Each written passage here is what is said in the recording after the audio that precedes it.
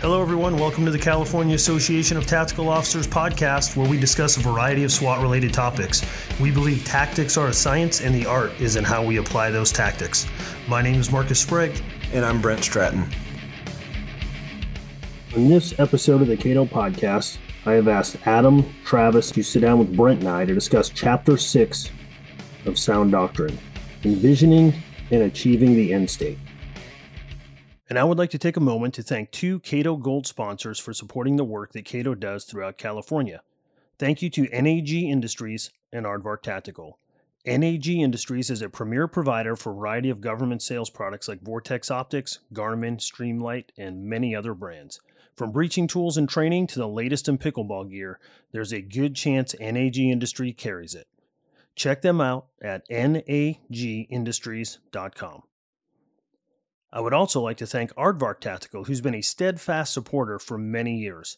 While Aardvark is famous for their signature Project 7 scalable plate carrier system, Sigine robot, low-key drone, and kinetic breaching tool, they also offer customized integrated solutions to meet a wide variety of supply needs, such as complete crowd control kits, IED detection, less lethal, and many others.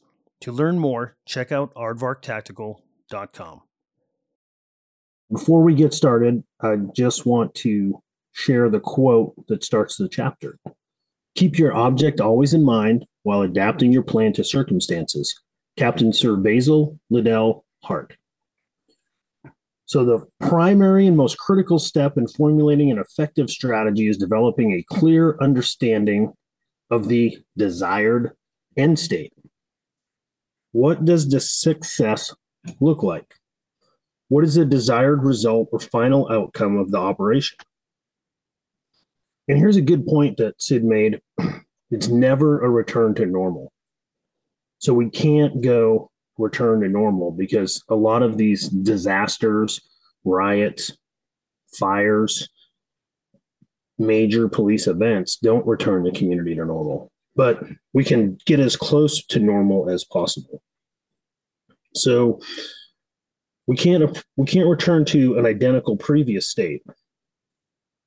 And Sid goes on and he says, consequently, a commander must develop a clear picture of what will be necessary to achieve a satisfactory end state in order to provide a focal point for directing efforts to attain it. Without this vision, the operation will lack both guidance and impetus. So let's kind of talk about that a little bit.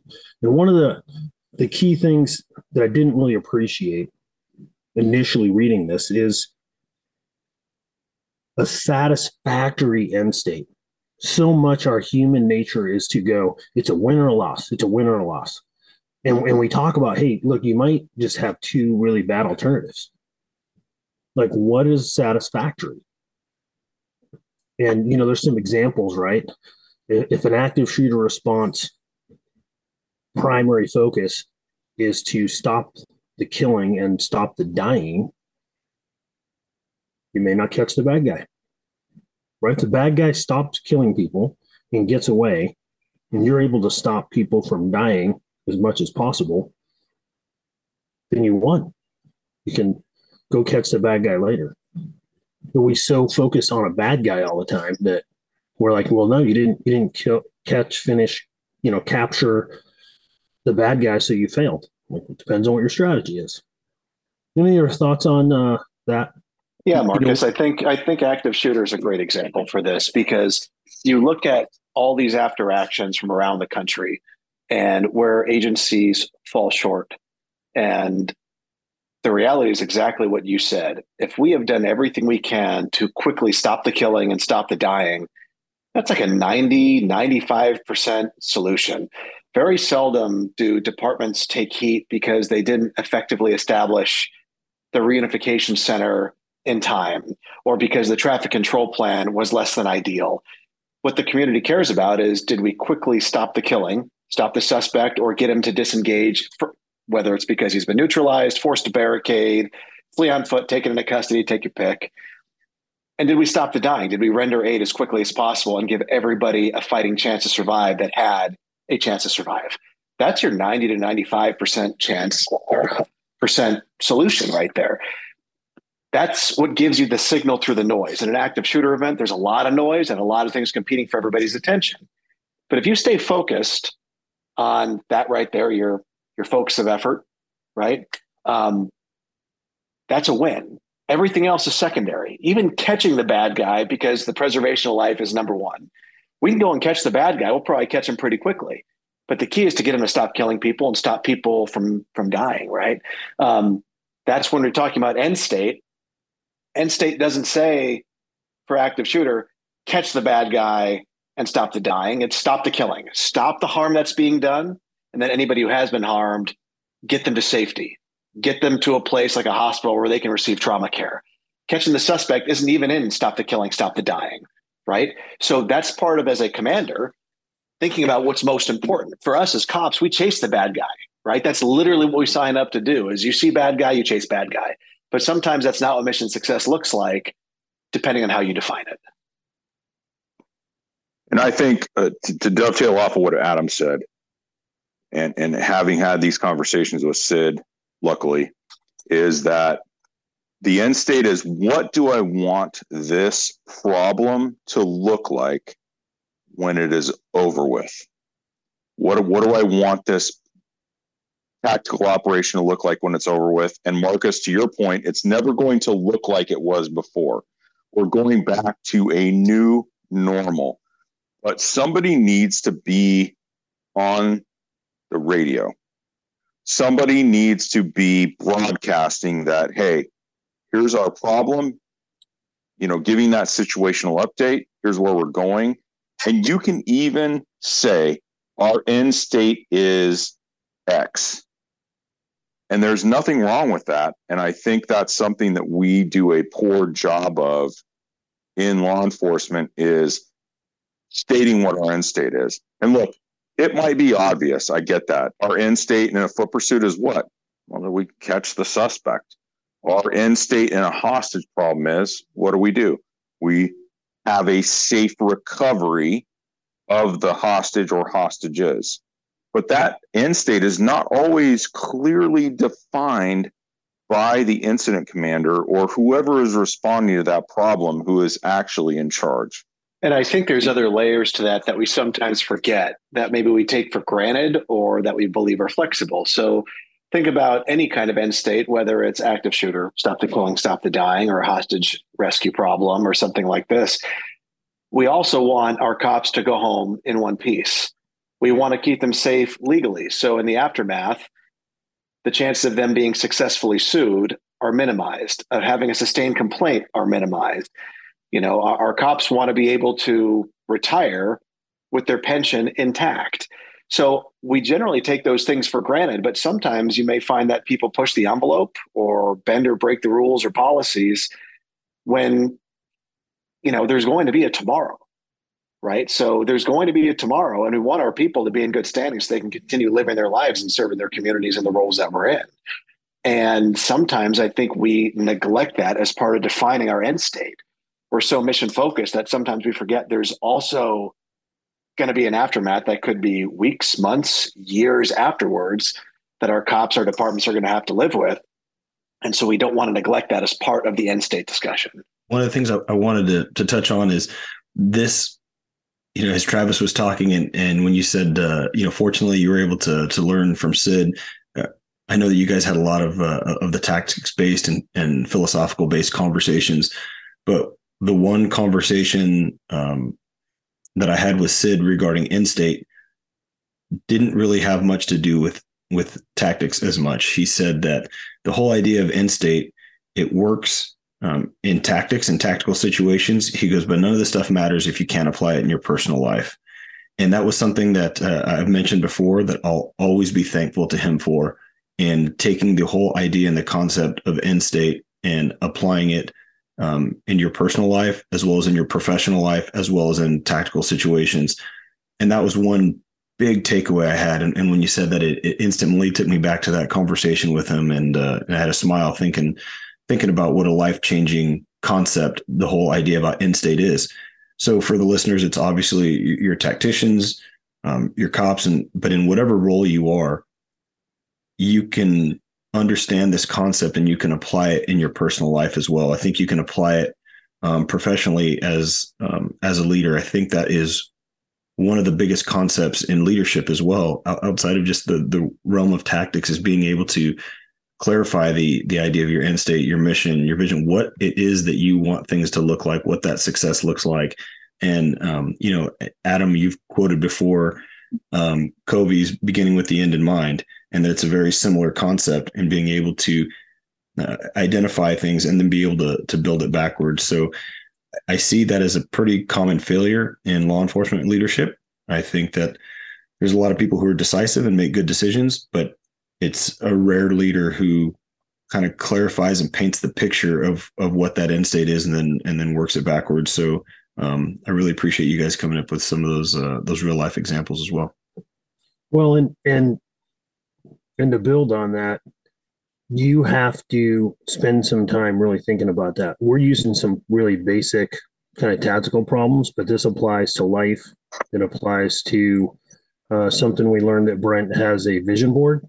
And so the better you can define that and share that with your people, the better they have that picture in their mind and they can operate freely, right? Which we'll get into a little bit later on in the chapter. But does that make sense? So we really need to think about what that is. And it's not just the mission. It's not just the main focus of effort. It's what do we want this to look like when we're done? And then you'd figure out what your focus of effort is, what the main effort is, what the submissions are. Like a fire response, we use that as an example a lot because it's life-saving, right? So the first part is all evacs. Evac, life-saving measures, evac, life-saving measures. For law enforcement, once that's done, we're doing protection, right? We're preventing looting. We're making sure people have shelter. We're handling all that kind of stuff, right? And then we start rebuilding utilities. And then we start making the bridges safe and the roads safe. And then we repopulate. And then we go back to policing like we did before, even though it's different, right? So the end state, leaders have to come up with that and really articulate it so that everyone kind of sees where they fit into that puzzle.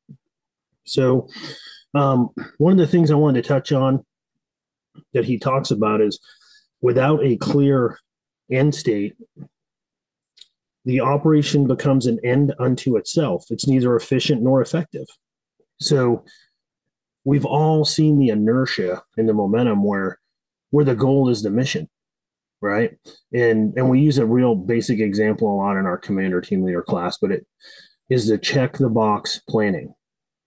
And it's very easy. Think back in anything that you do, like, hey, we just spent this much money on this resource. We should use it in this operation. Well, do we need it?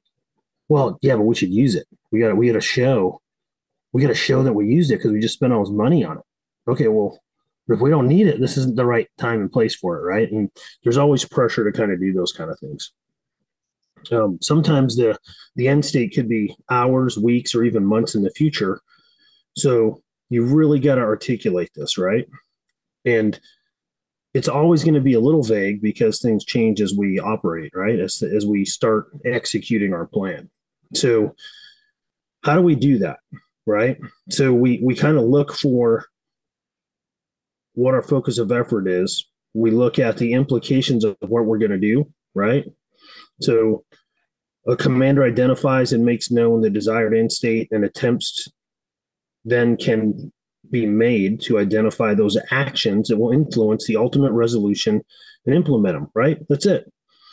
So we have to have the desired end state just to even start planning, right? Otherwise, we're just reacting and responding. And the first component of that is, okay, here's what we want, but we need to assess the situation. And I don't know that I really understood this all the way or really appreciated how important assessing the situation appropriately is. And it sounds like common sense when you say it, right? Like, well, of course you got to know what's going on, but I want to think about what's really at play and think about the people in your life or people you've known or read about who are masters at this. And with CATO and the community we've been exposed to some just superhuman beings that they don't even look at the problem the same way I do. right?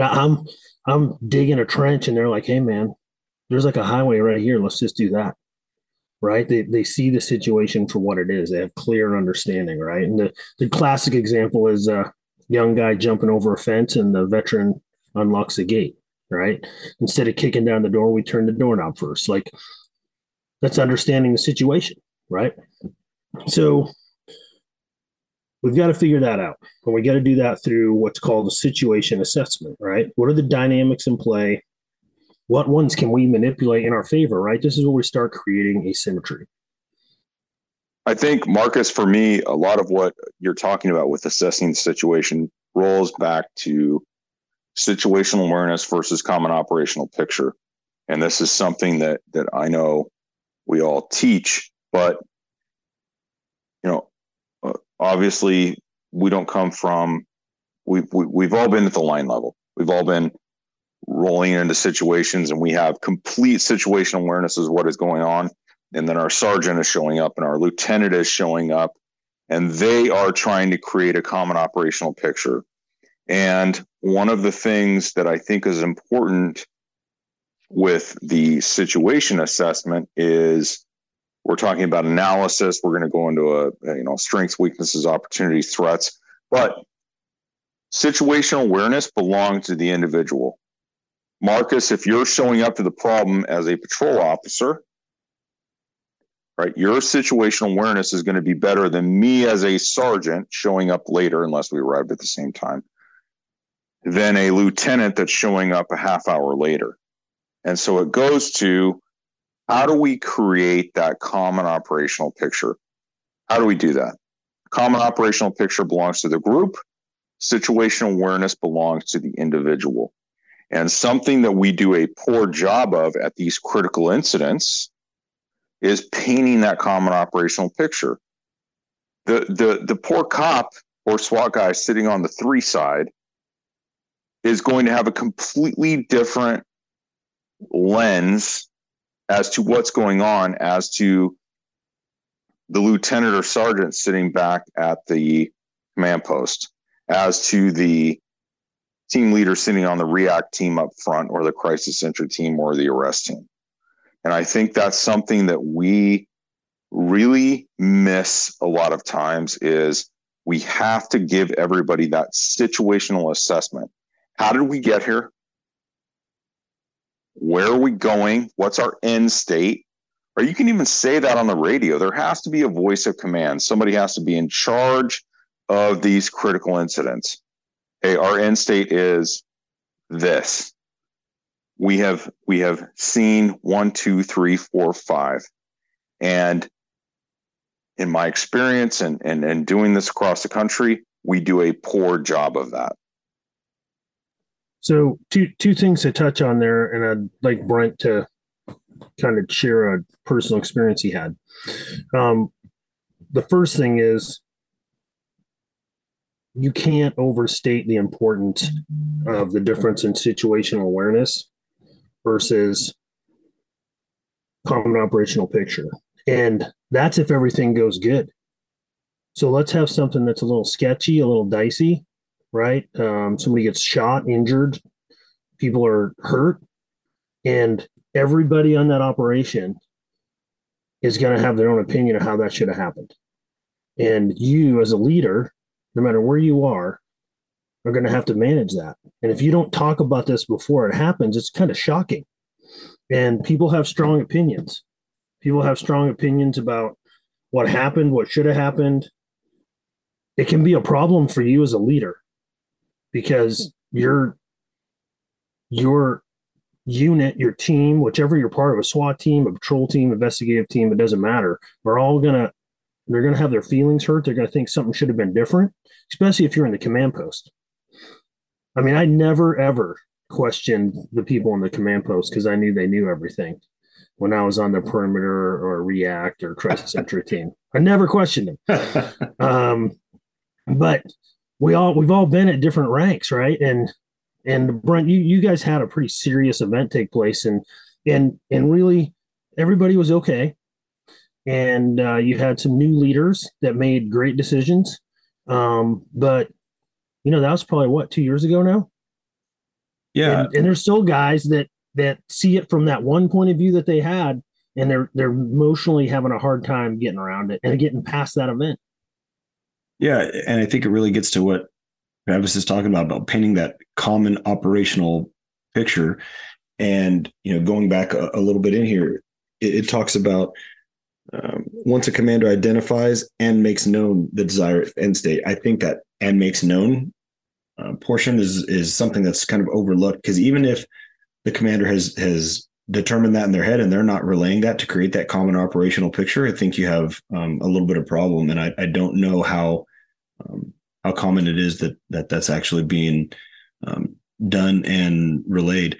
And I think it's natural that there's going to be some friction amongst the various portions of people on a call out, right? It's not uncommon for the tactical commander or, the incident commander to maybe be making decisions that is not understood by some of the people who are in different portions of the team, who might not have all of the information. And conversely, they may have information that command may not have. So I've definitely seen instances where that information wasn't relayed well, the perspective wasn't shared, and there's definitely some different ideas about how things could have gone or should have gone, and it can create some problems for a team for sure. And that's where having that situation, sit reps, the common operational picture, the acknowledgments. I can tell you, I did not come up having that as a practice where we gave routine updates, but that would happen.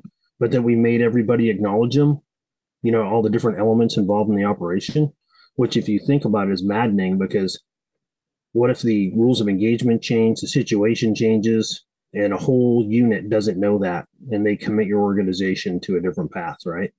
And so that's something we don't do. I can tell you on patrol, just going up and down the state of California alone and just anecdotally asking people, hey, as a sergeant, do you guys do sit reps? Do you make sure everyone in the perimeter acknowledges them before you start your search? Do you make sure everybody is in the right position for the search before you start the search? And it's not a normal thing. And it's very rare that I hear, oh yeah, this is how we do it. I'm Sergeant so-and-so, I'm in charge, here's what we're going to do. Roll call all the perimeter units. Here's your situation report. Here's the want. We're going to get ready to start the search. Very rarely is it that methodical. Sometimes it is. Marcus, go ahead. I'm sorry. No, I think Brent brings up a good point, is that we fail to, especially when we start, and I'm talking from a SWAT standpoint, especially when we start working with other units, right? We think we are the main effort, right? We in SWAT, it's like, hey, we've got the ball. Well, what we fail to realize is that it might be C&T. C&T's on the phone. They're talking to our suspect, the main effort. And look, Sid has a great article about this that I still to this day resonates with me, where it's not linear. We're wrapping all of those elements of, and look, in Sid's day, we didn't have, the drone piece, but it's, the main effort is constantly changing. It could be right now that the main effort is with C&T. It could be the main effort is with SWAT. And we're doing a poor job right now in tactical operations of identifying who the main effort is with. And a lot of times we get in a hurry. I think that what happens is that, hey, we got this warrant, let's just serve it. C&T can come in on the back end. We're not going to care about that. We're going to get these guys out of here. We're going to be, code 4 real soon. Well, that's a problem. And it only gets recognized when things go sideways, right? When now we're like, oh, F, we just had an OIS. Well, was C&T on the phone with us? Well, no, we didn't give them the intel that we had. We didn't give them the information that we had. We didn't do 1, 2, 3, 4, 5. Well, why are we not doing that? Why? And so I think, go ahead. No, please finish your thought. No, I think there a lot of times, and I've talked about this before, it's the self-induced friction. It's the egos. It's a lack of leadership. Where's the SWAT commander in that stuff saying, hey, stop it? Why are we bringing our crisis negotiators in on this warrant service on the back end? Why? Because all of the SWAT, there's no reason for that other than just, hey, we're just going to get this done. We'll call them out. It'll be no big deal. Then stand by. Shots are fired. Now we're looking at some serious issues. We're looking at tort lawsuits and all of these things. Well, we should be able to stop these things from the front end. Go ahead, Al. So I was going to say, I think what it sounds like you're talking about, Travis, is this failure to use perspective hindsight. Hindsight is always 20/20. We look back, we say, oh, you know what? We coulda, woulda, shoulda, but didn't. Perspective hindsight is looking into the future. We're trying to control for as many variables as possible. So we define the end state a certain way. What do we want success to look like? So what are some possible barriers to success? A preventable officer-involved shooting. We didn't have negotiators when we probably should have had negotiators. We didn't bring armor when we should have brought armor. We cut a corner there, something like that. So through the planning process, even if it's something culturally as an organization we look at, right? Because what success looks like occurs on every call, every mission, everything we do. It's fractal, meaning we can drill down. Did you have a successful day, successful radio call, successful interaction, so on. So defining what success looks like, and then looking into the future and say, okay, so we've got this mission that we're on. If it goes bad, it's going to be because, and you can go down the list, right? We did this entry with 2 people when we probably should have had an 8-person element. We made this entry and didn't even set up a perimeter. We knew the guy was armed and we made entry instead of doing a contain and call out. And if we had to resort to chemical agents, we resort to chemical agents, and so on and so forth. And then there's also the legal standing of things. Hey, so this guy was on the phone with our negotiators. He was in the house by himself. Why did we make entry on that? What was the rush? You know what I'm saying? It results in maybe a preventable officer-involved shooting or a preventable officer injury. And so when we talk about this perspective hindsight, we've all sat through so many debriefings and read so many after actions. We know where the failure points are. It's perfectly predictable. The one thing we learn from history is we don't learn from history. So if we're mindful of that, as we define the end state, we know what those obstacles are going to be. We identify them and we integrate that as part of our culture. We don't cut these corners because of these reasons. That's standard. Unless there's a strong reason to deviate, why would we deviate? Because there's going to be a price to pay. Either we pay it now or we pay it later. Right. And you bring up a lot of great points. And I think the issue, look, you hit it on the head. We keep making the same mistakes over and over and over again. We have operations where nobody is stating what is the end state. They're running on their own inertia. I can quote you active shooter event after active shooter event after action reports where people are not providing leadership. People are not providing what is the end state. What are we doing here? And it's not going to end. I just fear that we are going to continue to make these mistakes over and over and over again. So how do we avoid that? I think when we zoom into it. So let's zoom out to begin with. Big part of it, as you talk about going around the state, around the country to different departments, is what is the culture?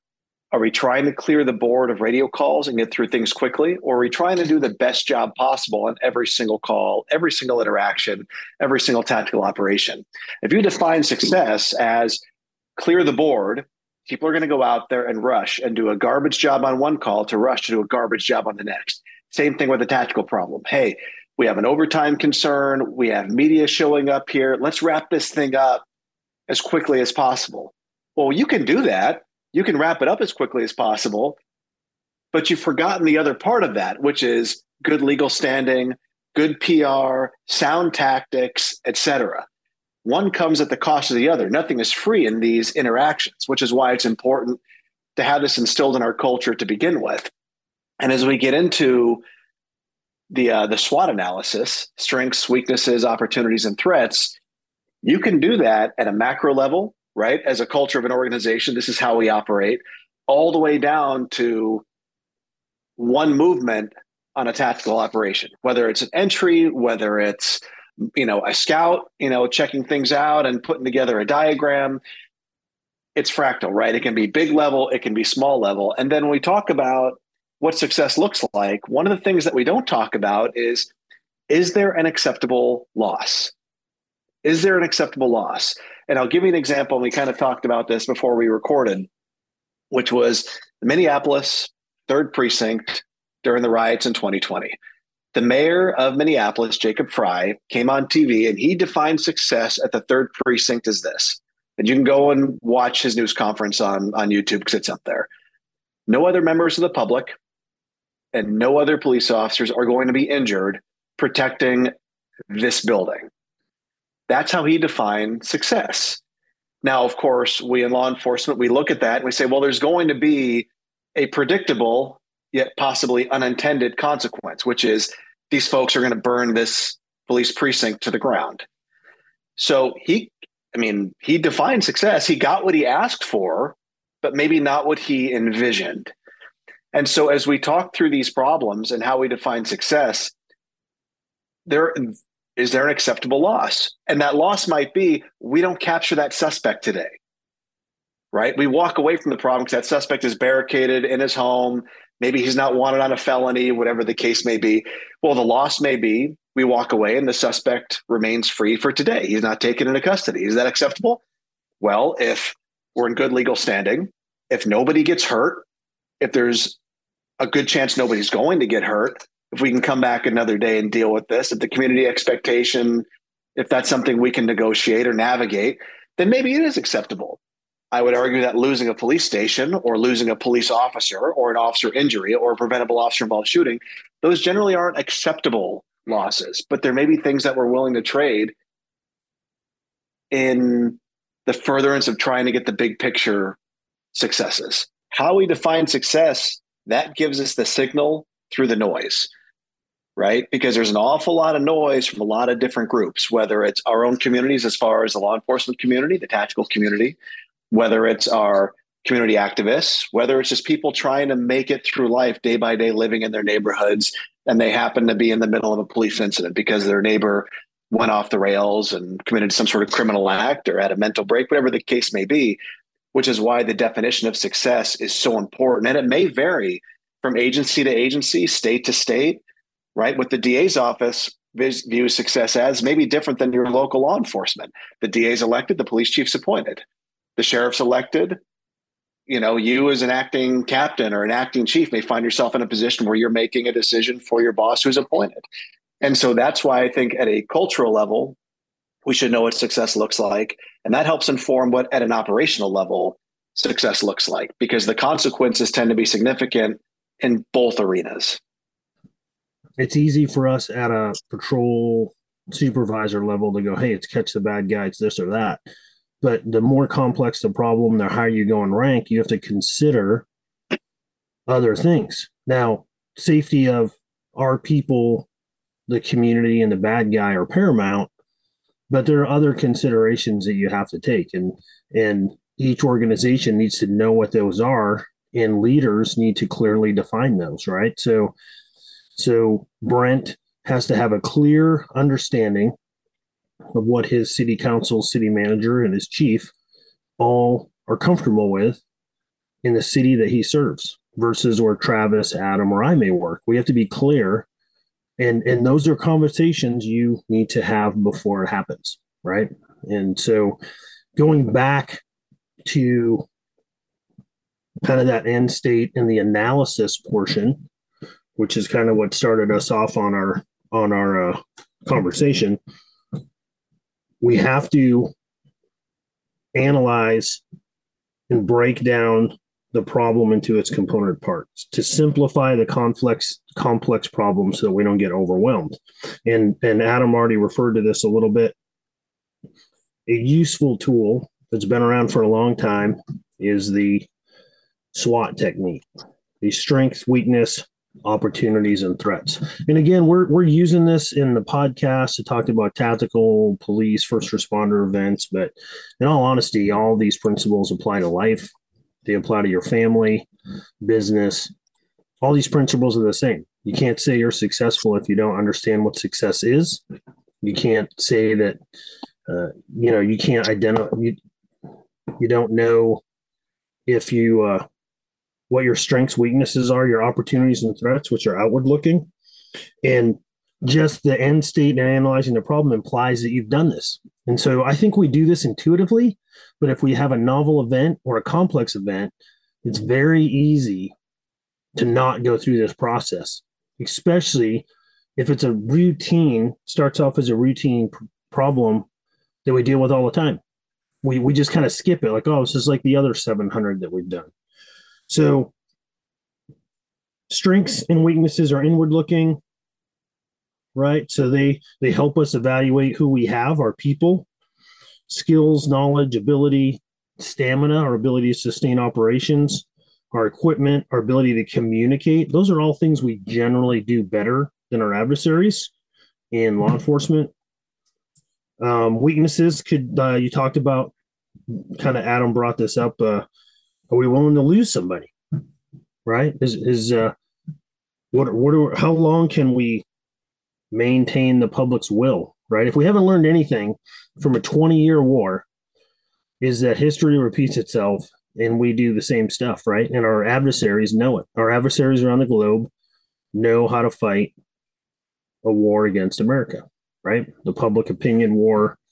You see the fake news, all that kind of stuff, right?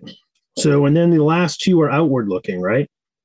So talk a little bit about strengths and weaknesses. What are, somebody give me an example where you identified a strength that maybe was uncommon, or a weakness that made you change your strategy. And you're like, hey, this is a big problem. We're going to have to do something different. A classic example would be one of your biggest strengths is a Bearcat or a Pterodine, an armor. You have armor that you're bringing to a barricaded suspect, right? But on the way, your guy backs into a ditch and gets it stuck. Now you're without armor. Is that going to change what you do, right?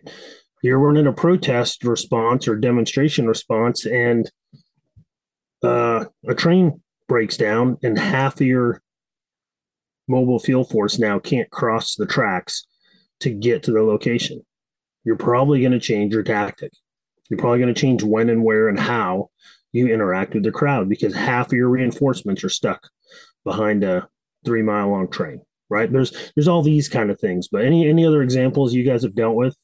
I think what you hit on is a great example, right? And then when you get into centers of gravity and critical vulnerabilities, I think a lot of the times we rely upon a standard response, especially, for instance, if you have two missions occurring at the same time.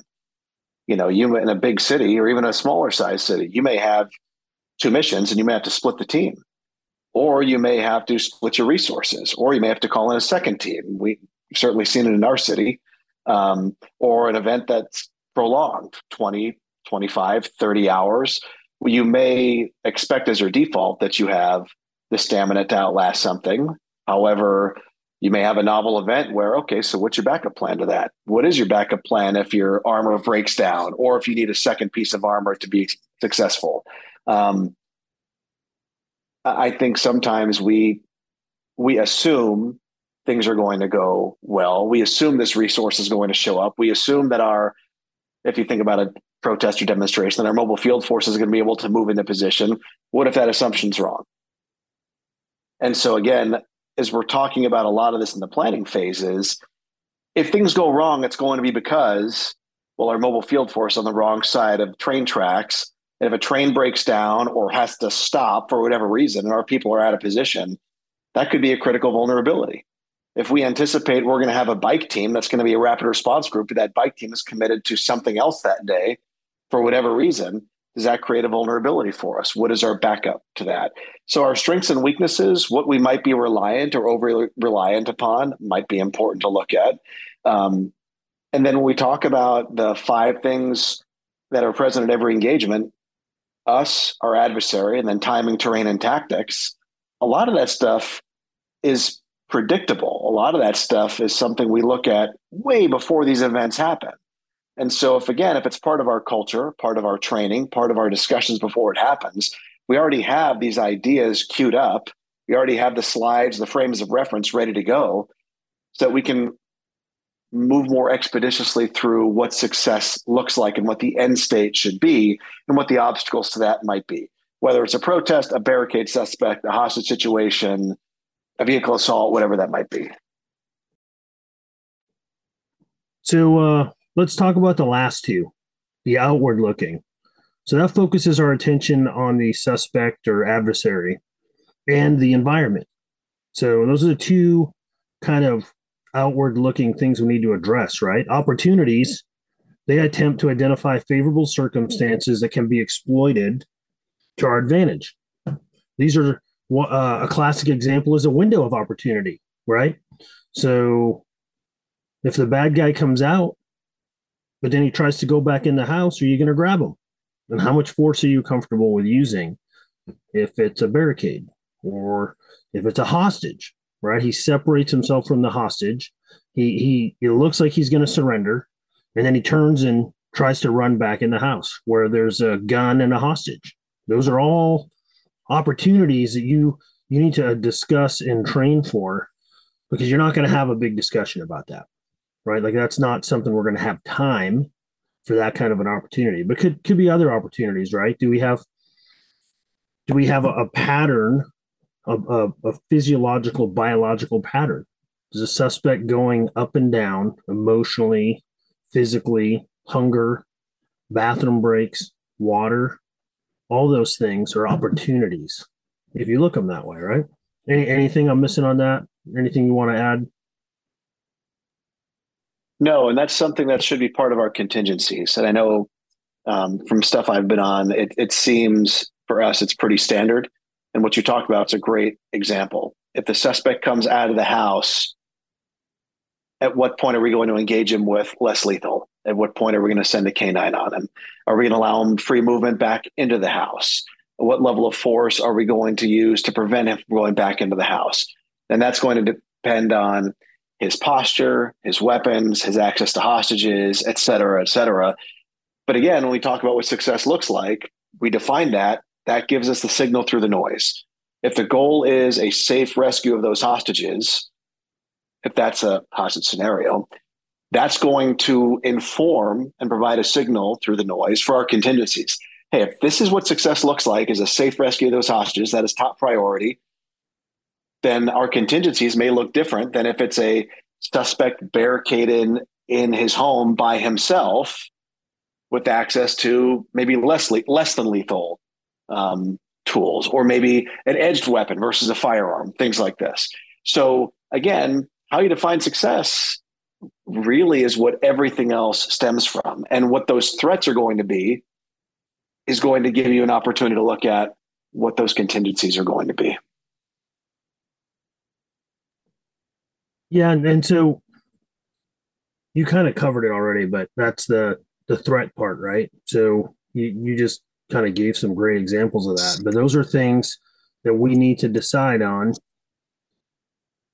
We need to go, okay, here's a big threat. A great example with a protest response, we don't want them to go this direction, right? Like if they go this way, it's going to be a big problem. Or we have a guy with a gun running. We don't want to run towards the school. We want him to run away from the school, right? There's terrain things we can do where we can minimize that threat. Now, one of the cool things we're going to get in the center of gravity here is it's not just eliminate it, which would be great, but you can just diminish it, right? So the skillful leader goes, hey, I may not be able to solve this all the way, but I can lessen it, right? I can lessen it. Like a great example is spike strips. Do spike strips stop cars? They don't. But what do? They diminish a center of gravity, which is the adversary suspect's ability to move, right? We want to limit their movement to keep our problem from getting smaller. From getting bigger. So if you can't stop them or prevent them from being in the car, can you slow them down? All right. So the next step he talks about in chapter 6 of Sound Doctrine is synthesis, creative process by which we attempt to integrate all those components into a cohesive whole. The relationships, you examine the relationships, estimate the impacts. That's what Adam's just talking about. You contingency plan, right? What do you want to prevent from happening?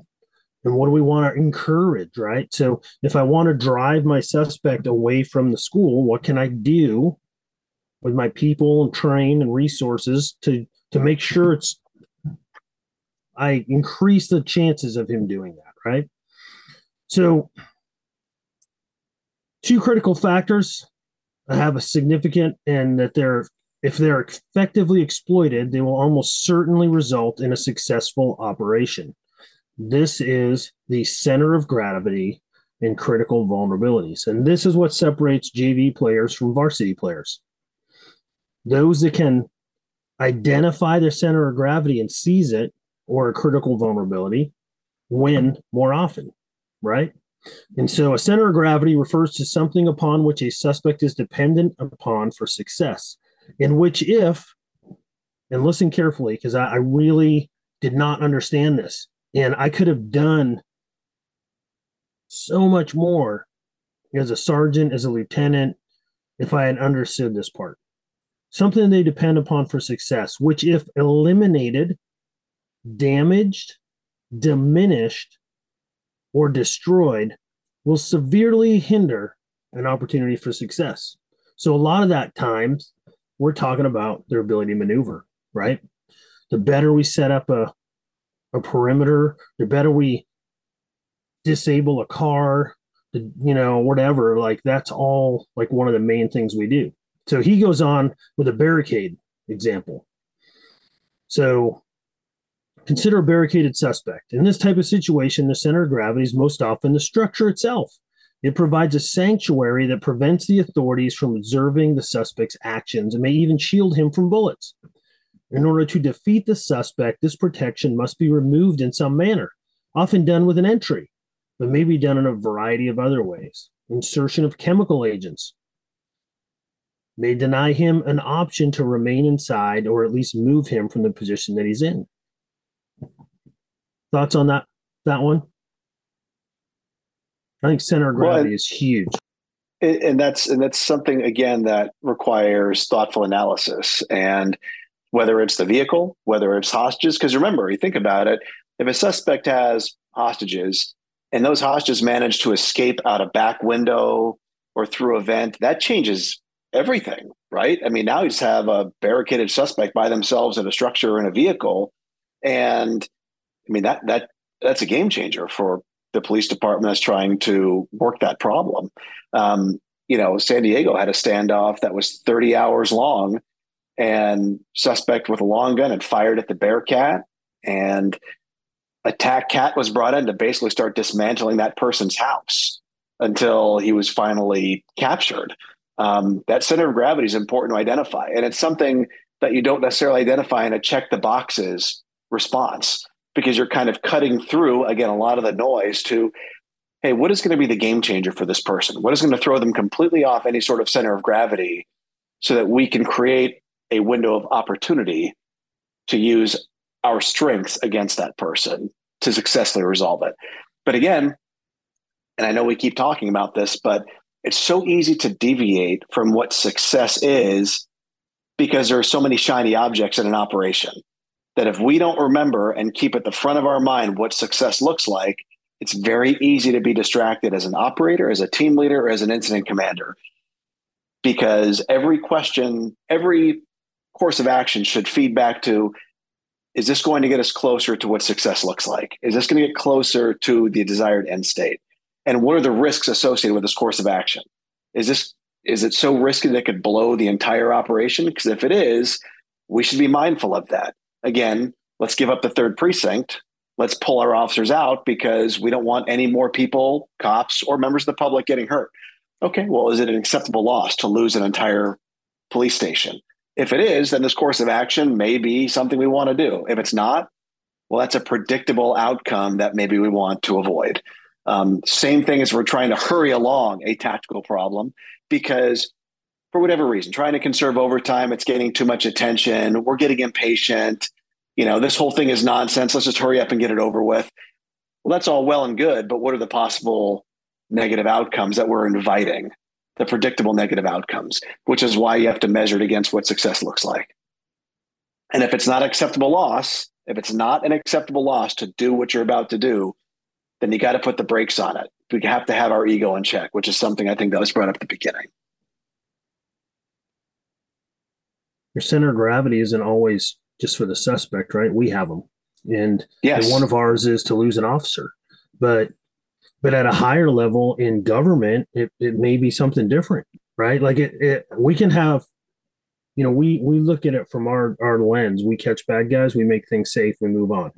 But from a higher level, a strategic level, from a city, county, state, federal level, the ruler's even different, right? So you got to think about what's their center of gravity, right? Do we win this battle but lose the war type of a thing? So, and that's, Marcus, when I'm talking about what success looks like, I know, Travis, there's some pushback on this. There's going to be a tomorrow. There's going to be an aftermath. And understanding that is really, really important as a tactical team leader, team commander, incident commander. Is sometimes we get so locked on to getting someone into custody or wrapping something up or moving it along that we forget that there's going to be consequences to deal with tomorrow if we do something wrong, if we cut a corner, if we deviate from what the rules, what the law, what the policies and procedures are. There's a price to pay for that. And this is why it's important to think about now, because if there's a reason to adjust your policies or procedures, now is the time to do it, not in the middle of an incident. Because anybody who's been involved in a deposition or a lawsuit, if things go awry and there's a negative outcome, they're going to say, well, what do your policies say? What do your procedures say? To Adam's point, you still have to make sure your policies and procedures are up to date. You can't have a practice that is in conflict with your policy. Correct. Agreed. Well, and speaking of center of gravity specifically, we're talking about acceptable losses. Loss isn't just the loss of an officer, the loss of a member of the public, but also you think about losses as terms of your relationship with your community. When all of us as police agencies are in a fight for legitimacy, right? Mm-hmm. And we're talking about legitimacy and transparency, there may be a social or political cost associated with a particular operation. If you shut down an entire neighborhood for 12, 20, 24, 36 hours because you're working a problem, there should be a really good why for doing that. There should be a really good want on that person because the guy's got a misdemeanor warrant for something. That, as an example, that may not be a great reason. The guy's barricaded and he's fired off shots. The neighborhood's going to understand that. But still, we talk about critical vulnerabilities. There may be political pressure that may be exerted by a council member, a mayor, a city manager, somebody who's elected or has status in the community. That may be a critical vulnerability that we don't understand or that we may not recognize. We're talking about fighting in another dimension now. Right? But that's the whole thing is when you talk about strengths and weaknesses, opportunities and threats, strictly in a tactical environment, one of the weaknesses that law enforcement has, and we've kind of seen this play out over the last couple of years, is we all have, as law enforcement, political masters, so to speak, whether it's the electorate, if you're an elected sheriff, mayor, city manager, and city council, if you're an appointed chief. And it's important for tacticians to understand this is a three-dimensional space, right? There's the adversary and there's the police, but there's also other factors that come into play that may be a critical vulnerability that we at least need to acknowledge. That certain resources, I'll give you an example from a demonstration protest environment. If let's say there's a protest that we expect to go awry, and as a contingency, we have mobile field force in the protective gear, the turtle suits, right? And we plan on those being our third, fourth, fifth option that things go awry. and then suddenly somebody injects themselves, someone with authority injects themselves and says, we're not going to do that because we don't like those optics. So come up with a different alternative in the middle of your operation. That may expose a critical vulnerability and throw you off your center of gravity. This resource was going to be a game changer and was going to change the behavior of our adversary. We are going to maintain a position of advantage. Well, now a authority, whether that be someone who's elected or appointed, may say, I don't want that look in this operation, so come up with something different. Now we don't have that resource we thought was going to be in play. It's like saying, you know what, we don't want the Bearcat on this mission anymore. That may expose a vulnerability for us. That may throw us off our center of gravity. We were counting on this particular resource as a possible force multiplier, and now we don't have it, which is why we need to be as mindful of our center of gravity as we are of our suspects, of our opponents. Back to critical vulnerabilities. We talked about it a lot, but let's just kind of end it with Sid's example here. So critical vulnerability identifies a weakness which, if exploited, will create failure. And when we've talked about ours being, in the military, there's an acceptable level of loss and planning process. In law enforcement, there's no acceptable level of loss. I think we would consider losing an officer as a failure of that operation. But some common examples for suspects include lack of mobility, lack of relief, right? We usually can sustain operations longer. Lack of logistical sustainment, food, water, ammunition, and so forth. But because none of these is normally a problem with authorities, it may be possible to defeat a suspect just by simply waiting. It hardly merits comment, but to avoid unfavorable outcomes, we must also examine our own organizations, which is what we just spent the time talking about. And remember, when Sid wrote this, it was not common to do a surround and call out. That was something that wasn't done. And so he's trying to say, hey, there's a science behind these decision-making process and what we do.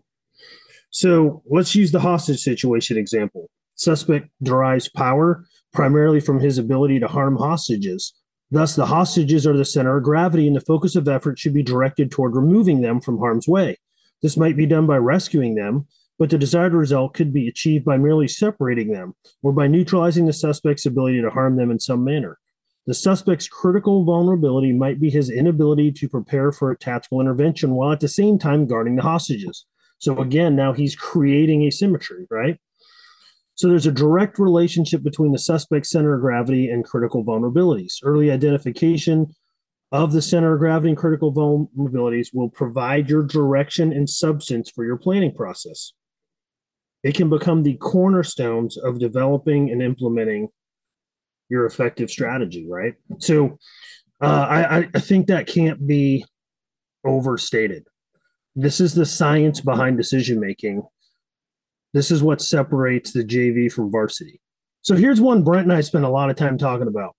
And Brent's been nodding his head here and jumping in, but I'm gonna force him to put down his peanut butter whiskey and talk about this a little bit, because for me, I really struggled with what a concept of operations is, because it's not a recipe that I can follow for every operation. It changes, and it can be complicated or it could be simple. And a concept of operation refers to a series of actions designed to progressively promote the accomplishment of the strategic objectives.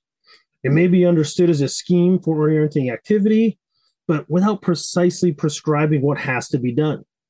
So this is how you avoid, as a leader, micromanaging your people or your elements or your teams, right? And this starts at the top, but if you're a junior level assistant team leader, or you're just in charge of a squad, or you're in charge of 4 people, or there's just 2 of you, it doesn't really matter.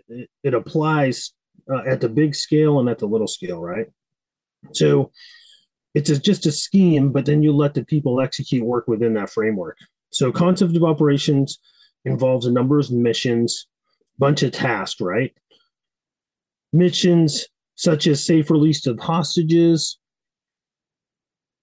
capturing the suspect, recovering property, protecting the crime scene, gathering evidence, all of that stuff is part of the end state, the successful operation, right? But there's a number of things that have to get done to accomplish them. Traffic control, containment, press, all those things. So that's where we get into mission tasking. So many of these missions can be done simultaneously, but some are in competition with each other for personnel and for resources. And because they're all tactical operations are time sensitive, some missions are more important and at different times than others. Your job is to help figure that out and define it for your people, right? And this is where we talk about the main effort and the focus of effort. And it's very important that we articulate what those are. Marcus, to your point, mission tasking is something that I think is very important for everyone to understand. Whether you're a patrol sergeant or a team leader or a scout or whatever your role is, you need to, and let's talk about mission tasking real quick. I need to be able to tell you what to do, not how to do it. If Brent is my TL and I'm his scout, and he says, hey, we've got a hostage problem, set up a crisis entry team, I shouldn't question anything Brent says.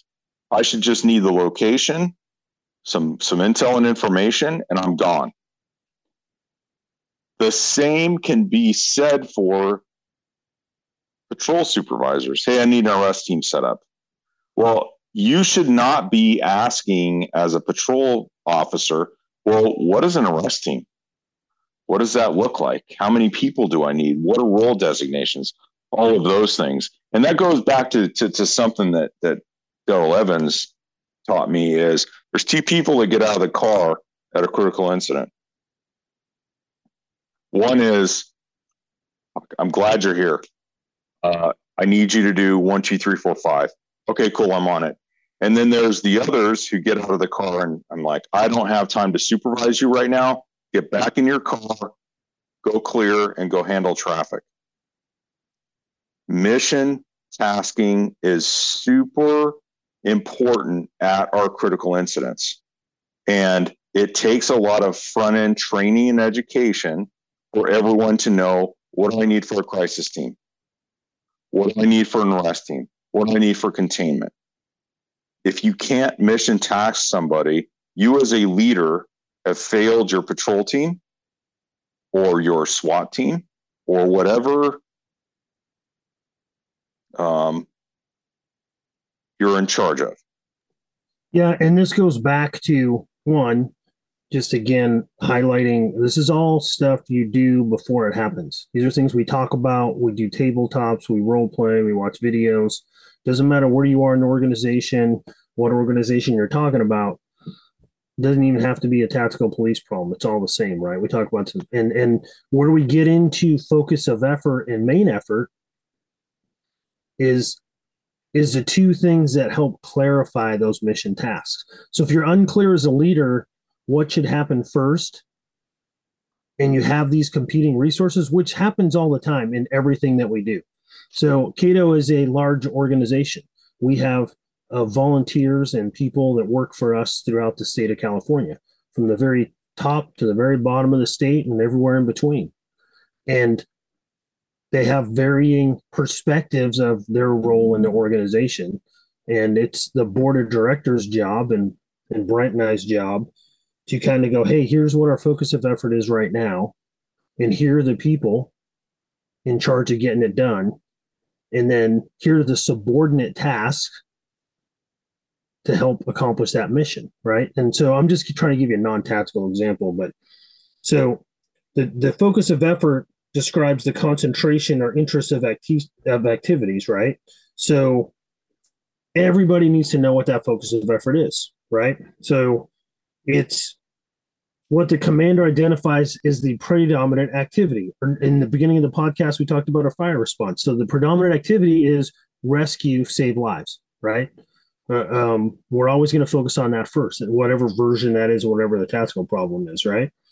And then we have to assign everything else is going to be subordinate to that. So, hey, we need to get out there and rescue these people from a fire, flood, natural disaster, airplane crash, whatever. Okay, that's our focus of effort. Now, every task other than that is a subordinate task to support it. We're going to stop traffic. We're going to hold the intersections. We're going to stage medical. We're going to get the PIO. We're going to notify the hospitals. Those are all tasks to fulfill the focus of effort. And then the main effort, that's just the agency unit or component that's been assigned as the primary means to accomplish the activity defined in the focus of effort. So where the focus of effort is used to identify what needs to be done, the main effort identifies who is to do it. And then all other units and components are intended to be support that main effort. So we could talk about that hostage scenario again, right? So the commander might say, the initial focus of effort will be the safe release of the hostages. The main effort during this phase of the operation will go to the hostage negotiation team. If an intervention becomes necessary, the main effort will move to the SWAT team. Once the hostages are freed, the focus of effort will shift to the capture of the suspect, and the main effort will be the SWAT team. So just basic, simple instructions that commander's identified what needs to be done, when it needs to be done, as well as who needs to do it. The focus of effort and the main effort are concepts that provide everyone part of that clear operating picture that we're talking about. And then it keeps you as the leader from being overwhelmed by every task that's subordinate to that. And to Travis's point, that's why you need to talk about these things ahead of time before they happen. So then we kind of have two parts, right? The task to be accomplished and then the reason it's necessary. So it's not just enough to say, hey, we want you to get this done, but they have to have an understanding of why their job is necessary. And Tim has a great example of this, and it's one commonly used in leadership. But everybody in the organization needs to understand how they play a role in fulfilling the organization's mission, whether it's the guy that sweeps the floor, cleans the toilets, fuels the vehicles, maintains the vehicles, puts batteries in the night vision. All those things contribute to a successful mission. So we have to be able to explain that. Also, if everything changes, you'll know if your task is no longer needed. For instance, if you're in charge of night vision and the sun comes out, we probably don't need night vision anymore. So let's stop that task and repurpose yourself for the next thing that needs to get done. So one of the key things about the commander's intent is that it's the glue of the operation. The commander's intent is the glue that holds the concept of operations and the missions together by promoting a unity of effort in fast-moving situations that do not readily conform to detailed plans and expectations. The assignments that accompany the missions take one of two forms. Specified tasks. Those are assignments that are fully and clearly expressed, leaving no room for doubt or uncertainty. They come from a higher authority, describes exactly what needs to be done. That kind of, and then there's implied tasks. Those are derived from the commander's intent. So to illustrate implied tasks, let's assume the commander has given you a mission to establish containment in order to prevent the escape of a suspect. Establishing the containment is the task. Preventing the escape is the intent. Implied tasks might include assigning observation posts, barricading streets, posting sentries, whatever it might be. As a leader, you don't want to get in the weeds on that. You want to kind of give them that concept of operations, and you might have to tell them the resources that they have available, which may limit their plan because we're all competing for resources during these events, right? And that's really where understanding how ICS works in these big complex events will really help you. And I didn't really appreciate that until I got forced to be the guy that was tracking all the resource requests on the ICS forum in the command post. So I've got this unit here. They want 6 people, 2 dump trucks, and a bulldozer. These people here want 20 people, 2 search dogs, 6 ambulances. And I had to keep but then I'd look at how many I have. I have 5. Well, they asked for 4. I'm good. They want 10. I have 1. So that's really when the kind of beans and bullets starts kicking in. And you do this on a much smaller scale than a normal patrol call. Hey, I have 4 people for a perimeter. So what can I do with my limited resources, right? It's the same kind of deal. Any thoughts on those ones, fellas? I think you covered it beautifully. That's because I read a lot of it. Well, I mean, I'm sorry, Brent, go ahead. No, I jumped on you. Go ahead. I think even going back before the specified and the implied tasks, Marcus, and you're touching on it a little bit, but when you start talking about the components of mission tasking and requiring that a commander tells a subordinate what to do and why it needs to be done, but not how to do it. And in my experience, I see that is something that is kind of a frequent shortcoming of leaders and in leadership. And that's something that Travis has taught me in years past. And he said, quite frequently in that oftentimes in law enforcement, we talk about how to do something, but not why we were doing something. And I think it comes from a little bit of a default mechanism that oftentimes those who are in supervisory levels have done the job and they understand what needs to be done and specifically how to do something. And so I think they get very comfortable talking about that component to it. But I think understanding even that component of the mission tasking and understanding what needs to be done and why it needs to be done, spending more time. I think the higher you go up on the chain within tactics and within tactical command, the more important it is for you to be able to paint that picture, to be able to touch on those things. And again, leaving the how to do it and the nuance and leaving some of that creativity, that freedom, that autonomy for your operators to be able to ask and complete it. But again, I think it's perfect that it's a big portion of end state because it's a component of leadership of being able to articulate those things. And I see that doesn't get done. That doesn't always get done very often. It's not second nature to leaders. And you're going to start talking about, it's really easy to get in the weeds and the nuance of specific tasks. And I think, again, the higher you go up and the more responsibility that you have for the entirety of an event and not just one small component of it, the more you really need to fight to articulate this. Brent, I think one of the things that I think we miss from this chapter, we talk about explaining, giving somebody a task to do and then the why. You also have to confirm they know how to carry out that task. Because I think sometimes we assume that someone knows how to, simplest task, shut off the water, right? That's usually a designated task. Hey, when you shut off the water, it's going to be you. Well, does that person actually have the tool and know how to carry that out? Hey, I want you to set up a react team. All right. Let's say you're integrated with patrol. Let's say it's just a patrol response. You're an incident commander. Does the person you're tasking actually know what that means and what the purpose of that is and how to set that up? So I think the one thing that we sometimes forget is we may task somebody with doing something and they lack the skills or the equipment to execute on that. And so the one thing that I think we need to integrate into that is, here's what I need you to do. Here's why I need you to do it. Can you actually do that? Asking the question, that confirmation question of, can you carry out this particular task? That's a good point, because most guys are not going to want to tell their boss, I don't know what you're talking about. No, sir, I don't know how to do those type of things. And so being able to have that relationship where you can get that, but you're 100% right.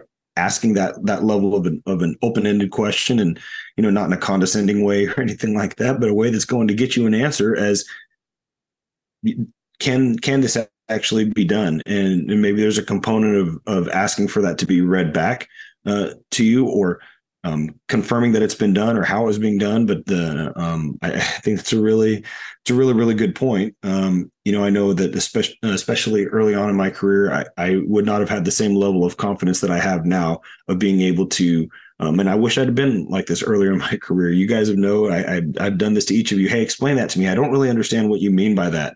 You can be in a room, and I'm much more comfortable now raising my hand and saying, I don't understand what you mean by that. Can you explain that?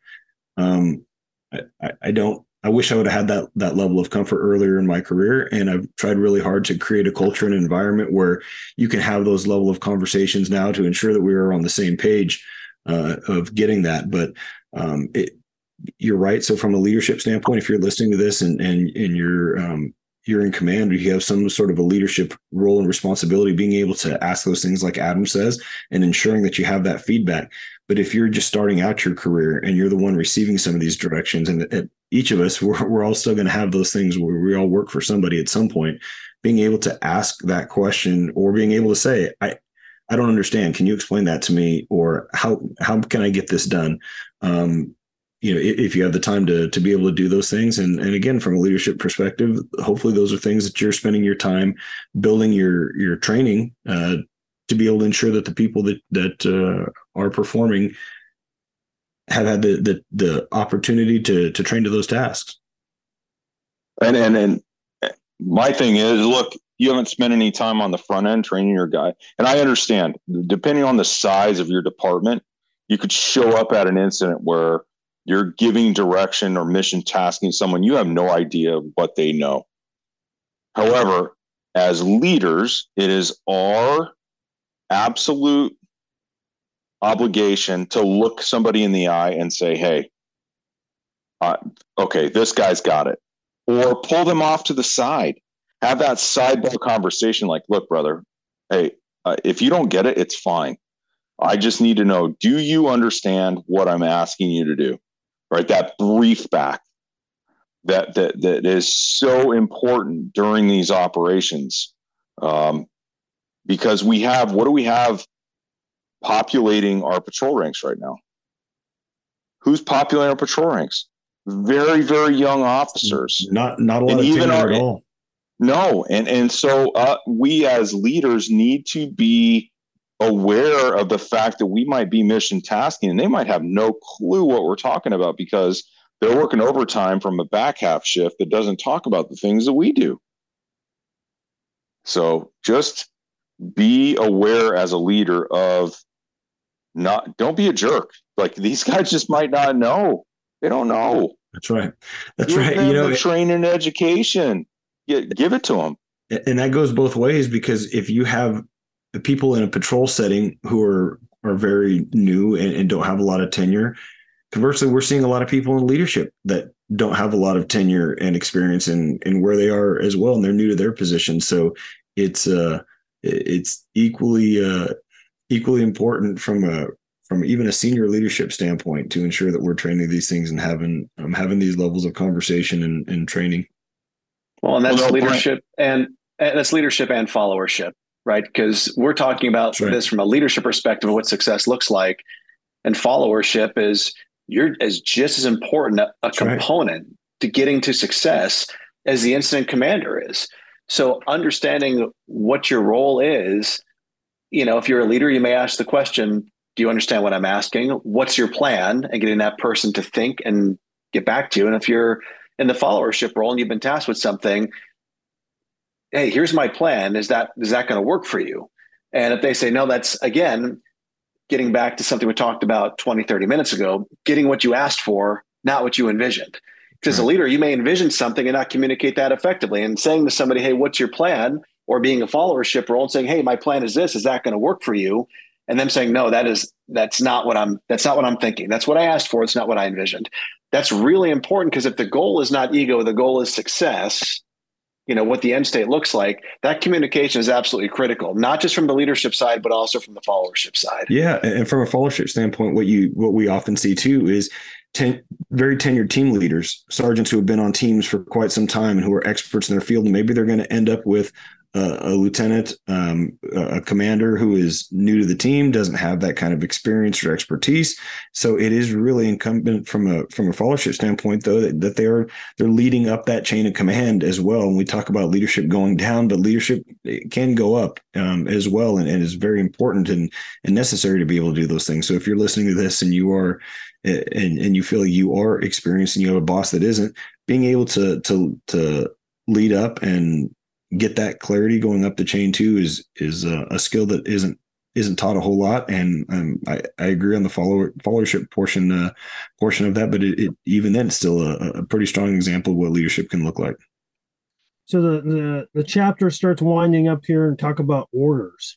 And again, this is something I wasn't really educated about until I read Sound Doctrine. So and I wasn't in the military, but how do you give orders? What are the kinds of orders? And an order is a command given by a superior that requires immediate and full obedience in the execution of some task. So these aren't requests, right? Remember, we're talking about emergency situations. There's a chain of command. Everyone has a role, and these are, hey, I need you to go do this, right? So orders differ from similar terms such as instructions, directives, because they require immediate and strict compliance. While orders can be written, most situations they are not. They're given orally. Generally, there are 4 types of orders. An alert order, used to initiate heightened state of vigilance or preparation for action, signals peoples or units that may be assigned a mission concerning a developing a situation. Alert orders are sent as soon as it becomes likely that a situation may require the efforts of the people you're notifying or the units, to give them as much information ahead of time as well as any concept of operation being considered. So this is a really an interesting friction point for day-to-day operations. For those of you, which is most of us, part of a collateral tactical unit, whether it's mobile field force or SWAT, and they're like, hey, we got this thing, it's probably going to be a call out. We're just giving you guys a heads up that this might happen, right? But if you don't formalize how that works out, because I did not, some people show up at the station, right? Because there was too much ambiguity in how we communicated that out. Wasn't clear that it was an alert order. Some people might just take advantage of the ambiguity to get their 3 or 4 hours of on-call pay and then go right back home because you weren't clear as a leader. There's all kinds of friction that you can create. So I really like the definition of these orders because, well, I didn't understand them. And I just did some weird stuff, caused myself a lot of problems. The next, I think for me, Marcus. Yeah, go ahead. I think for me, I use these as a team leader to really, and you just made the point, is when you put out a page, right, whatever mass notification system you are using, you just use, is this an alert order? Is this a frag order? You talk to your team members about, hey, here's the different types of messages that you will be sent. And that will dictate your response, right? So we avoid what you're talking about. Guys come to the station, doing this, doing that, freelancing, all of those things. And look, guys are going to thumb their nose at that and be like, oh, this is dumb. But bottom line is, it gives order to how you are notifying your teams about what is going on. And I think we suffer from that in tactical teams because, oh, we're doing this. Well, no, we're doing that. And we're, things just, the confusion is something that can be minimized with something like a frag order or an alert order. Yeah, very true. So the warning order is the next type of order, 4 types of orders. A warning order is used when it appears certain that some action or an individual or unit will be required, but is not currently needed. A warning order provides notice to begin your preparations for deployment, give you some information about developing a situation, anticipated problems, stuff like that. But warning orders will usually, but not always, follow an alert order. Alert and warning orders should never be considered definitive since they're based upon incomplete information. This is that rapidly evolving dynamic event. Hey, get ready. Here's what we have going on. Specifically, Brent, I need you to get ready. So you have to sober up. Go get your whiteboard pens sharpened. Get your khakis pressed. Respond to the command post.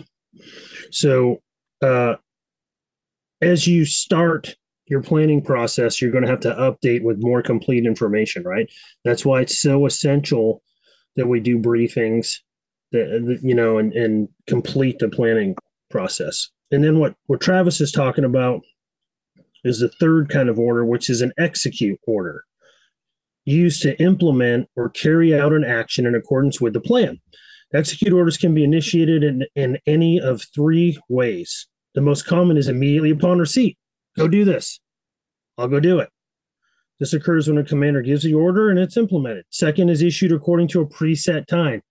So, hey, once we set up containment, so go set up containment, set up, go set up the crisis, react, arrest team, whatever you might call it, where you work, right? And then there'll be, hey, as soon as H&T gets here in about an hour, we're going to go bring a second team in to this number 3 side or something like that, right? So that's according to a preset time, given minutes or hours before it's implemented. So everyone's ready and they know when to execute it. It could also be a predetermined event. So that's called a tripwire, right? So if this happens, we will automatically do that. Now, you already know this because we do that on like a shots fired, right? So, hey, if there's shots fired, we're going to make a crisis entry. Or if we have a window of opportunity, right? The suspect comes out and separates themselves from the hostage. Hey, I want you to know if he comes out and he's away from the hostage, don't let him go back in, right? I'm giving an order. Don't let him go back in. That's a tripwire. And then the last one is the frag order, used to modify an existing order by providing additional details of a situation or by adding or countermanding a previous order. Frag orders are very common in developing situations because as we get new information, it could change. So I want you to think about how important common operational picture and situation awareness is. So you're in the command post or you're on the number 1 side or whatever, everybody involved in that operation needs to acknowledge your situation reports because this is where frag orders can change the situation, right? So let's say, well, he has a great example. So why would I try to do better than Sid himself, right? But the frag order needs not only to be said, but it needs to be acknowledged by everyone. Otherwise, there'll be people acting on old information. So to illustrate how seamlessly these concepts work together, imagine a middle-class California family planning a vacation to visit their grandparents' farm in the Midwest. I wonder where he got this example from. The visit is what the family wants to accomplish and describes the end state. To get there, the family conducts a situation assessment. They can fly, take a bus, or train, or drive. As they begin analysis, they realize that each of those options offers advantages and disadvantages. The family enjoys each other's company, and the older children look out for the younger ones. That's a strength. On the other hand, long periods of sitting make the younger children grow restless. That's a weakness. Because buses and trains follow strict schedules and the younger children would not enjoy sitting for long periods of time, those are eliminated as choices. Besides the visit with grandpa and grandma, the trip offers wonderful opportunities to show the children the countryside, as well as cultural and historical sites along the way. As these are identified, factors such as bad weather, poor roads are evaluated. Those are threats. As mom and dad continue to analyze the various factors, a plan begins to come together. This synthesis takes into account dynamics that include not only pleasure, but the parents' wish to show the children the country, as well as historical sites and learning opportunities along the way. Critical to the success of the family's trip is the need for everyone to have a good time. That's a center of gravity. Of all the things that might prevent this, a lack of money is most crucial. That's a critical vulnerability. Can we afford to do this? And the parents decide that driving offers the best alternative. Thus, a concept of operations is developed. Driving halfway across the country is a formidable undertaking and involves many important activities. However, the focus of effort is driving. Because dad likes to drive, he becomes the main effort. Mom will support him by identifying the rest stops and eating areas while attempting to keep the kids comfortable and entertained. And if it's anything like my house, telling me what I did wrong. That was a joke, and a courtesy laugh by the panel members would have been appreciated. Still nothing. Awkward silence. All right. Crickets. Crickets. Thanks. Dad makes preparations by ensuring the car is mechanically sound, filling it with fuel, packing the luggage, taking the car to the garage, making sure that it's in tip-top shape. The mechanic knows not only what needs to be done, that's the task, but he knows why. Hey, we intend to drive this car across country.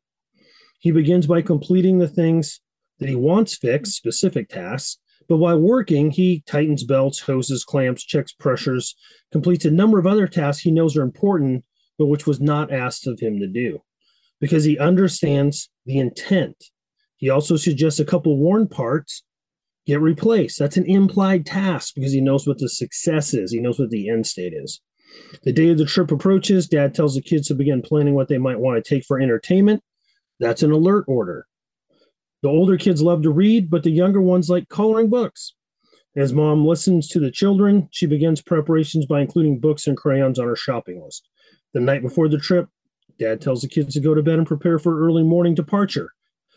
When he gives this warning order, he provides as much information as he knows about the current situation. He describes such things as how long they'll be on the road, what they'll see, where they're going to stop for the night, and other things to help the children in their preparations. The next morning, Dad awakens the children and tells them to get in the car because they're leaving in only a few minutes. That's the execute order. After an hour of traveling, the family stops for a break. Mom tells the kids not to take their things into the restaurant, but to leave them in the car because they'll forget and leave them. That's a frag order. The family's well on their way to a vacation. While each of the members has a slightly different idea of what to look forward to and a different perspective of how best to achieve what they want, all understand completely who needs to do what and why it needs to be done. Grandma and Grandpa's house can be reached by any number of roads. They'll undoubtedly encounter lots of adventures and challenges, but it is the shared vision and common understanding of the ultimate objective, the end state, that provides the essential focus of effort. So it is with tactical operations. So I actually know Sid's made that trip with his family way back in the day, and I know he did that many times, and I know it didn't go that smooth, but the example rings true, right? The example rings true, and if only I could run an operation at my house that smoothly. Any other thoughts on this chapter? I know it was a little bit of a long one, and it covered a lot of ground. We kind of skipped through a lot of that stuff, but I really can't impress upon you the more Brent and I talk about this specifically with organizations that we work with, the more we realize how important it is to really spend the time on identifying the end state. What really is success? Because sometimes success isn't actually the problem you're solving at all. And we look at some of these great thinkers that we've been exposed to, and they just see the world.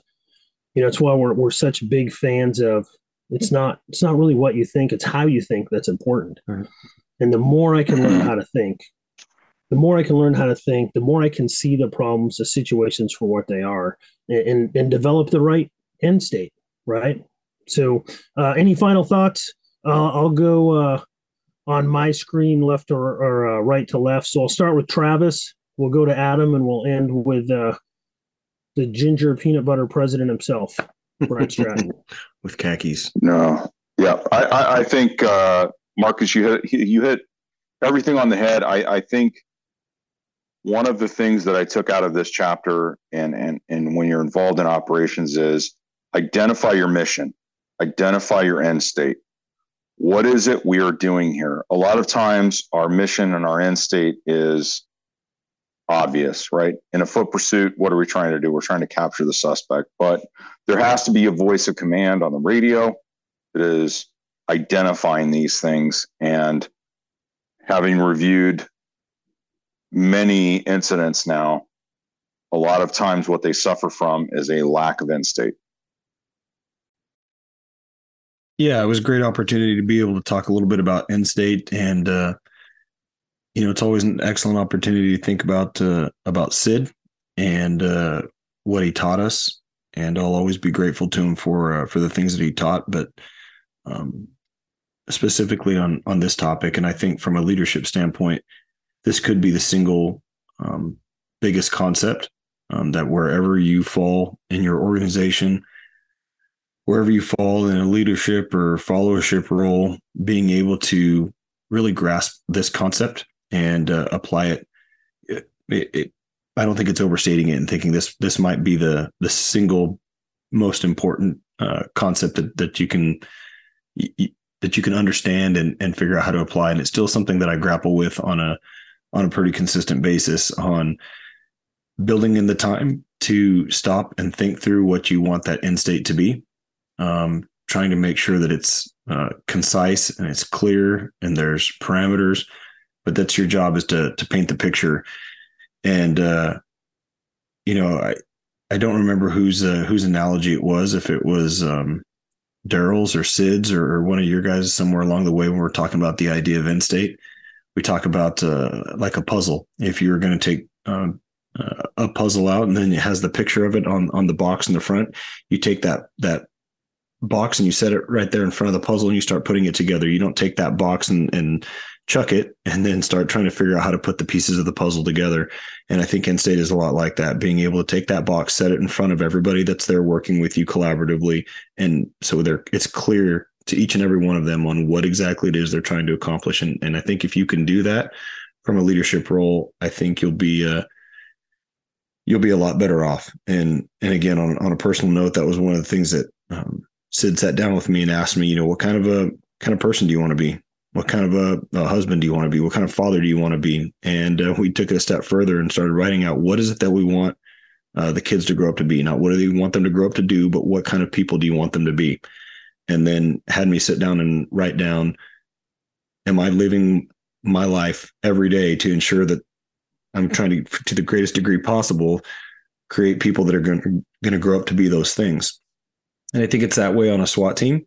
From a leadership standpoint, you should look and identify what exactly is it that you want your team to be able to do. And are you training to those things every day, like Travis talked about? Are we really creating that type of environment to achieve that kind of success? And you're never going to get it if you haven't spent the time thinking about it and articulating what you want that to be. So understanding this concept, what it means to you, and being able to articulate that, I think, articulate it clearly is something that protects you a little bit from so many of the variables that go throughout the state. Travis touched again on how we're all different. Our organizations, our communities are different. And unfortunately, in different portions of the state with different district attorneys and different interpretations of 835A. But I think the thing that you can do to be able to protect yourself and ensure that what you're doing is in line with 835A and is in line with good practices is being able to clarify that end state on the front end. So I think it's not only is it an excellent concept to be able to grasp for success, quite frankly, I think it's your role and responsibility as a leader to be able to nail that down. So thanks for taking the time to talk through it. Yeah, and just to tag on that, even though I said I wouldn't, do not underestimate how important it is to identify the center of gravity and critical vulnerabilities. That is how you do that with a SWOT analysis. And before you're done answering those questions, you'll have a clear understanding of where you need to go. So if you're not sure what to do at all, define what success looks like, do a SWOT analysis, identify center of gravity and critical vulnerability. And by the time you get done that process, you'll have a real clear understanding of what you have, where you're going, and you'll be able to just, after that, it's resource allocation. And it's the same with everything, right? That's what Brent's trying to talk about. So, keeps giving. Again, none of us can highly recommend get a copy of Sound Doctrine. It's well written. It's real simple. If the 5 of us or 4 of us can understand it, then we're doing good. See, I can't even do math. And, it works for life, right? Like, you don't have to flip through Instagram very long to see some influencer talking about these same concepts using different words, right? To enhance your performance in your personal life. So again, thank you, all of you, for taking time out of your busy day to join me and tease each other a little bit and go through the takeaways we had for chapter 6. And I look forward to chapter 7. So thank you. Thank you for listening to the CATO Podcast. To become a member of CATO, check out our website at catotraining.org. If you have a topic suggestion, please send them to podcast@catotraining.org. If you enjoyed the show, please share it with a friend and rate us on the platform of your choice.